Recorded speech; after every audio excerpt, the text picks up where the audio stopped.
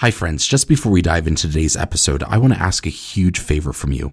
Would you please consider being a supporter of the Why Catholic podcast? There's 4 ways you can do this. First, you can become a patron and financially support this podcast. The basic level is $5 a month. To become a patron, go to whycatholic.substack.com/subscribe. Secondly, you can support this podcast by purchasing something from the Why Catholic merch shop on Etsy. Just go to etsy.com/shop/whycatholic. Third, you can also support Why Catholic by sharing episodes with your community. And lastly, you can support Why Catholic by inviting me to come and speak at your next parish event. For more information about that, please send me an email at whycatholic@substack.com. Thank you, friends, for your help. I couldn't do this without you. I once read St. Augustine's work De Trinitate, in which he tries to explain the theology of the Trinity. Each chapter is an attempt to use an analogy to understand the Trinity, and in each chapter, he ends it by saying, nope, that's not quite right. At the end of the book, he apologizes for it being so long and concludes that perhaps we can't make sense of the mystery of the triune God. If you're looking for a book to tell you everything that the Trinity is not, then I would recommend St. Augustine's work De Trinitate. There's a humorous anecdote about St. Augustine that goes like this. One day, Augustine was walking along the seashore when he observed a young boy digging a hole in the sand. As he watched from a distance, the boy took a bucket, ran to the ocean, filled the bucket with water, and dumped the bucket into the hole, and he did this repeatedly. Finally, Augustine approached the boy and asked him what he was doing, to which the boy replied that he intended to empty the entire ocean and fill it in the hole he had dug. St. Augustine replied, "Are you mad? You can't fill the hole with the entire ocean." The boy replied, "I bet I can fill this hole with the entire ocean faster than you can explain the mystery of the Trinity." And with that, the boy vanished. Hi, this is Justin Hibbert, and you're listening to Why Catholic, my podcast about the what and why of Catholicism. Today we're beginning a new series, a series about the nature of God as we understand it in the Catholic faith. I suppose I could have begun this podcast with this series on the nature of God, kind of like the Catechism does. However, I chose instead to explain the sacramental worldview, the framework of the Catholic and Orthodox faiths, as I believe this answers the question, what is different from historical Christian sects that is missing in post-Protestant Reformation Christian denominations? And why do Catholics do what they do? Why do they center worship around the Eucharist? Why do they confess their sins to a priest? Why are there priests to begin with? However, today I'd like to begin discussing the nature of God. Frankly, I considered doing a series on the Blessed Virgin Mary next, since the Catholic position differs greatly from other Christian denominations, but I thought it would be quite backwards to talk about the nature of the Theotokos, meaning God-bearer, before talking about God himself, since everything we believe about Mary comes from what we believe about God, and specifically, what we believe about God the Son. If you've listened to this podcast, you'll know that I draw on a variety of sources. Some episodes have a longer works cited list than others. Some sources I'm quite fond of, and so I use them frequently. For this series, I want to rely heavily on the voice of one who made me fall in love with apologetics.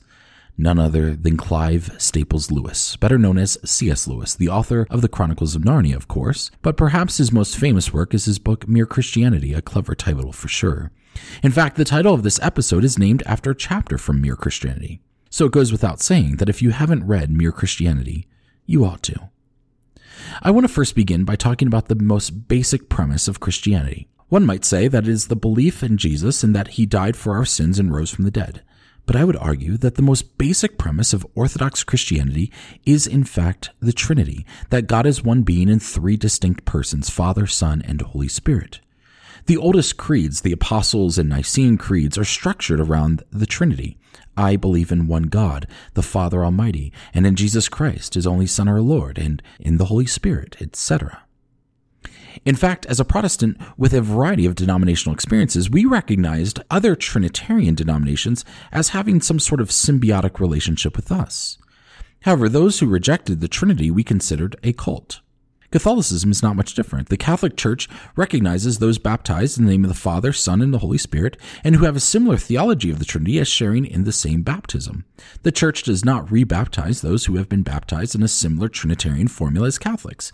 However, the Catholic Church maintains that those who have been baptized in a theological tradition that rejects the Orthodox doctrine of the Trinity are not truly baptized Christians. This is why I believe that the Trinity is the most basic premise of Orthodox Christianity. While these episodes may be helpful for those considering Christianity, those who are Protestant may find themselves in accord with everything in this series, which begs the question, why Catholic, when Catholics and Baptists and Presbyterians and Lutherans and Methodists and many other churches share the same view of the most basic premise of Christianity, the Trinity? I would offer that it was the Catholic Church that defined for us the Trinity. After all, it was Catholics that defended the Trinity at the Council of Nicaea against the heresy of Arianism. And while one may argue that the Trinity can be deduced from Scripture, I would contend that considering the term Trinity is not explicitly in Scripture, we rely heavily on church tradition to help us to see the Trinity in Scripture, whether we admit it or not. Now about the Trinity. One of the primary arguments against it is that it makes no sense. How can a son be co-eternal with the father? We recognize a relationship between a father and a son. A father conceives with a woman and makes a son. But this notion that a father and a son are not only consubstantial, meaning of the same substance, but co-eternal, meaning existing simultaneously from the beginning, is rather bizarre. Many times I've heard people preface a statement about God by saying, I cannot imagine a God who, and whether what follows seems reasonable or not, the premise of the statement is all wrong. If you can imagine a God, then maybe your God is too small. For a God who is omniscient, omnipresent, and omnipotent is so far outside of our experience that, I don't know about you, but I struggle to imagine any of it. I cannot quite comprehend a God that is three persons yet one being in the same way that I cannot comprehend a God that is eternal.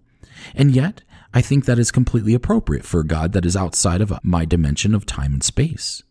Considering this episode, the three-personal God is named after a chapter in C.S. Lewis's book, Mere Christianity, I think it's only fitting that we should quote a portion of his chapter. You know that in space you can move in three ways: to left or right, backwards or forwards, up or down.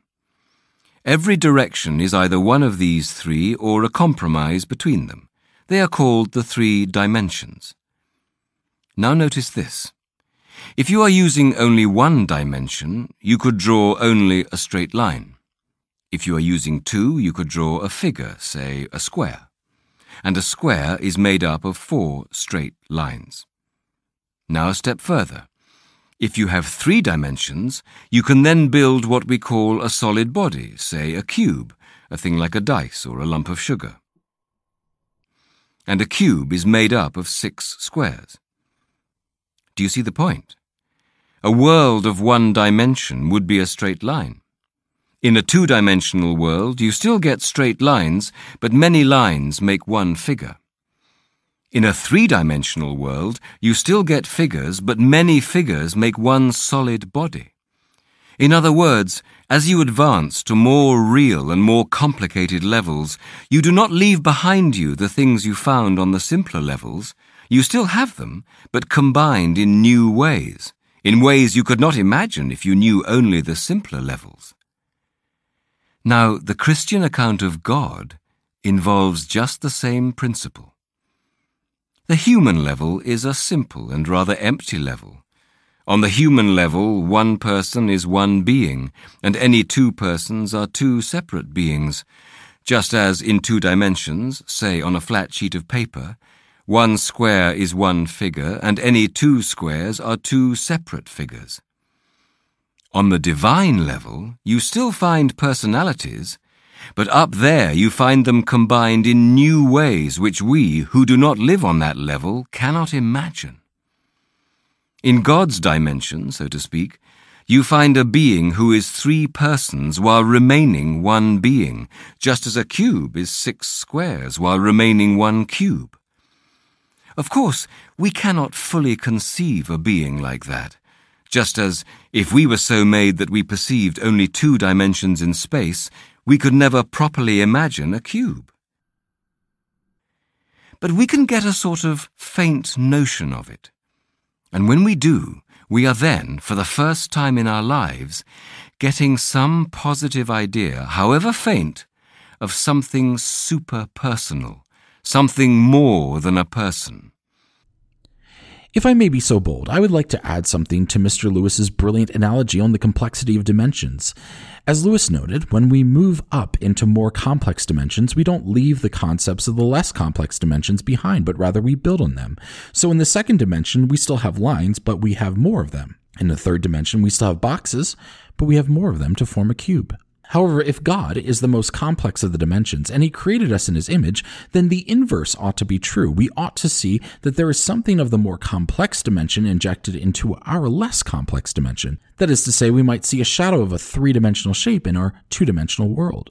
There is a clue that the complex Trinitarian dimension has been injected into our dimension. We see it both in the Old Testament and the New, even in the earliest pages of Scripture. The Bible tells us that a man will leave his father and mother and be united with his wife, and the two will become one flesh.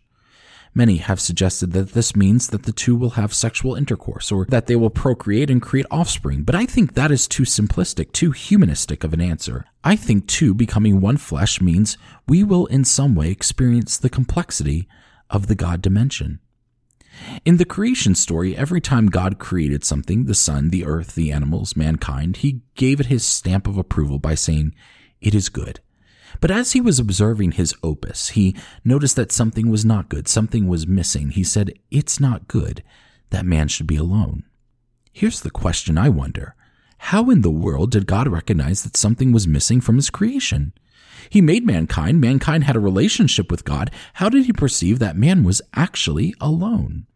Think about a chef. A Michelin star-rated chef can sample a dish and immediately tell you what's missing. Why? Because he has a sophisticated palate and knows what good food should taste like. His cooking is on another dimension. And being a master of seasonings, he can identify if something needs more salt or oregano or turmeric. Likewise, there's something about the experience of God that led him to recognize that something essential was absent from his creation. Man lacked something that God had. God had a relationship with persons that were consubstantial, meaning of the same substance. And while man was created in the image of God, it is to say a two-dimensional being had a relationship with a three-dimensional being, but did not have a relationship with a being of his own dimension. I can imagine God the Father saying something like, "Here I've gotten to live eternally as one being in three persons, always having the companionship of the Son and the Holy Spirit." Mankind needs a relationship like I've always had, a relationship with another person in his dimension. And so creating mankind in his own image means that not only did he create Adam and Eve individually in his image, but he brought them together to become one flesh, one being in two distinct persons. For in his complex nature, multiple persons can be one being. And so not only do we see the complexities of one dimension built upon itself in another dimension, as C.S. Lewis noted, but we also see the complexities of the God dimension inside our dimension as well, that multiple persons can be one being, that a man and woman can become one flesh. Of course, there are noticeable differences between God's dimension and ours. The obvious one is that he is one being in three persons, whereas a husband and wife are two persons in one being. And there's something else as well. The Godhead is a perfect relationship, yet I have never heard a husband and wife claim to have a perfect relationship. Why do we struggle to have a relationship with one other person, whereas God has a perfect relationship of three? The answer is sin. Sin has made a mess of our dimension, and it does so in two major ways. First, it mars our relationship with God, and it mars our relationship with others. We struggle to have the natural relationship that the three-personal God has. When we read about the relationship between God the Father, the Son, and the Holy Spirit in the Gospels, there's an uncanny synchronicity. Each are so in tune with each other, each yield to each other, as though they want the other to receive the place of prominence and honor. The Father, on a couple of occasions, speaks audibly in praise of his Son. The Son is constantly praying to and relying on the Father. The Son says he must leave so that the Holy Spirit may come, and the Holy Spirit is constantly pointing people to the Son. And what was Jesus' dying wish? In the Garden of Gethsemane, he prayed that his followers would be one as he and the Father are one. As I think about that prayer, I think that Jesus recognized something that we often don't, mainly how Satan tries to destroy us and infect our dimension. The very first sin was one of independence. Satan convinced Eve that she could accomplish becoming like God without God, and in fact do so by acting contrary to God's wishes, and he convinced her to do this absent from her husband Adam. The result was catastrophic. Instead of harmony between Adam and Eve, there was immediate disunity and contempt. "The woman you gave me caused me to do this," Adam said to God. He turned not only on his unified companion Eve, but he turned on God as creator and blamed him for this horrendous mistake. It is no wonder that our society, in becoming increasingly godless, tries to make independence a chief virtue. It is no wonder that young men and women are told to wait as long as possible to settle down and be married. Marriage is not treated as a sacrament, but as a burden, the old ball and chain. Why? Because of sin. Because sin leads us to independence rather than interdependence, or sin leads us to dependence on unnatural things. The whole point of the gospel is that God transcends into our dimension through the incarnation. The being of another complex dimension adds a whole level of complexity by becoming one of us. And why should he do such an outrageous thing? Because this is the great rescue. This is God restoring what Satan has destroyed. The only way for us to live in complete harmony as the triune God lives in complete harmony is for him to invade us, not only our world, but our very being, and to inject his complexity into our dimension. Mankind has been kicked out of the Garden of Eden. So what is the remedy? It is not merely to bring us back into the Garden of Eden, but to implant Eden into the very fabric of our being. This is what makes Christianity so different from other religions. Other religions, of course, have a concept of another God of another dimension. But what about a God that descends into our dimension? That is unheard of. And this is what we mean by saying that God is personal. He longs to bridge the divide that's been severed by sin, and he crosses all sorts of hurdles to do it, particularly the divide between the human and God dimensions. So what does this mean for us? How might we turn this from a theory to practice? The answer is this: let God invade your heart. Let him be personal with you as he desires to be personal with you. Become more and more interdependent on God, and perhaps one day you'll wake up and find that the very thought of getting out of bed before interacting with God is a far-fetched and dangerous idea. And I imagine that if you arrive at that point, all of the other relationships you have with humans will reflect the harmony of the Trinity as well. Thank you for joining me for Why Catholic. Be sure to subscribe to Why Catholic wherever you get your podcasts. And you can also subscribe to my Substack site and get the next episode in your email inbox. As a subscriber, you get a special discount code to the Why Catholic Etsy store. If you've been blessed by this podcast and you're feeling generous, there's also a way to financially support it, and patrons get some extra perks.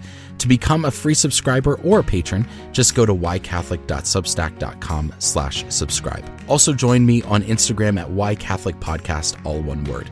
Thanks again for listening. My name is Justin Hibbard, and this is Why Catholic. God bless you.